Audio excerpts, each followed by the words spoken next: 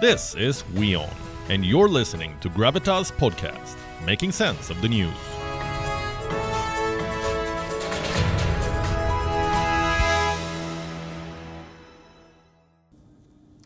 We love romanticizing diplomacy and peace, whether it's Ukraine or North Korea or the African Sahel.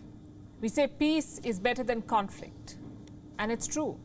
But the fact is that peace comes at a huge cost. Like the Romans said, if you want peace, prepare for war. Every country is doing exactly that. They're either producing their own weapons or importing them from abroad. This trade has created one of the biggest markets in the world, the weapons market. Guess how much it's worth? Almost $1.8 trillion. That's how much countries spend on defense, $1.8 trillion. India was always a buyer in this market. We bought from Russia, we bought from France, but we never really produced top-class weapons locally.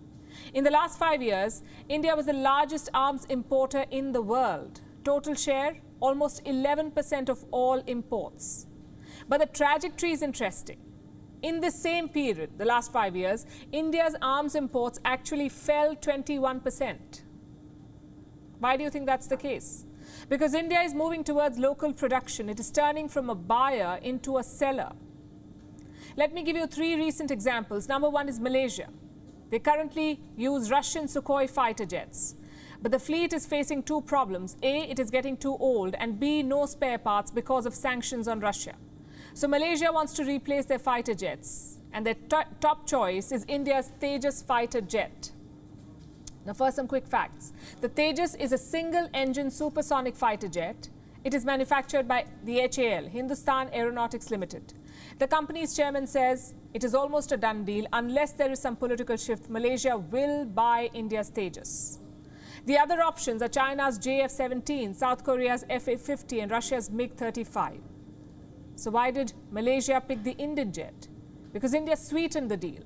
They offered to set up a maintenance facility in Malaysia. This facility will repair the existing fleet of Sukhois. Now, this is an important thing about arms trade. It's a buyer's market. Countries are spending millions of dollars. They have so many options and deals, so you better offer a competitive deal. In Malaysia's case, India seems to have done that. We are not sure how many jets Malaysia is buying, but they're sending a team of officials to India. Our second example is Egypt. And here too, India is sweetening the deal. Egypt is in the market for light combat jets, and the Tejas fits the bill here too. It faces stiff competition though. So India is offering to set up factories in Egypt, basically produce the jets in their country. And this is an interesting offer. Egypt gets the foreign investment, they get the jobs, and they also get the jets. India, on the other hand, scores another defense deal, plus a factory in Egypt is strategic.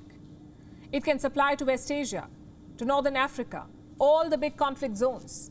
Last we checked, Egypt was still considering this deal with India. Example number 3 is Vietnam, another Southeast Asian country. Last month, India and Vietnam signed an important agreement. It covers mutual logistics support.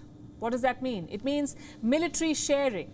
India and Vietnam can use each other's bases for repairs, or for refueling, or replenishments. India has already supplied 12 high-speed boats to Vietnam, plus a $500 million credit line.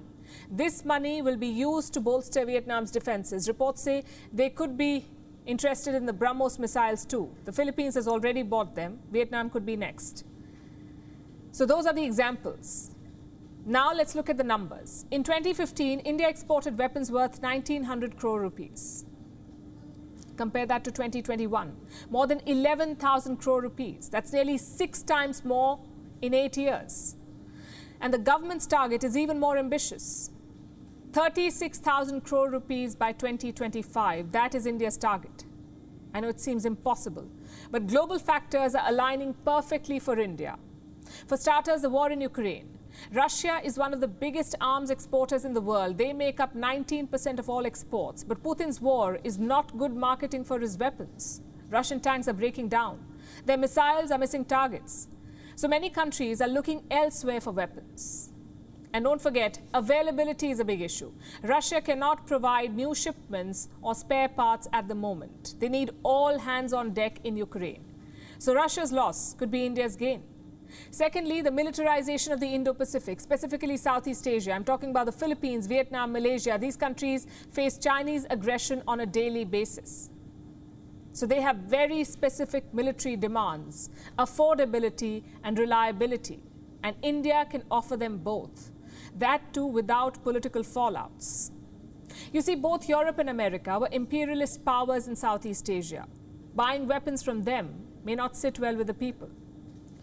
For example, imagine Vietnam buying fighter jets from America, the same country that dropped napalm on their people.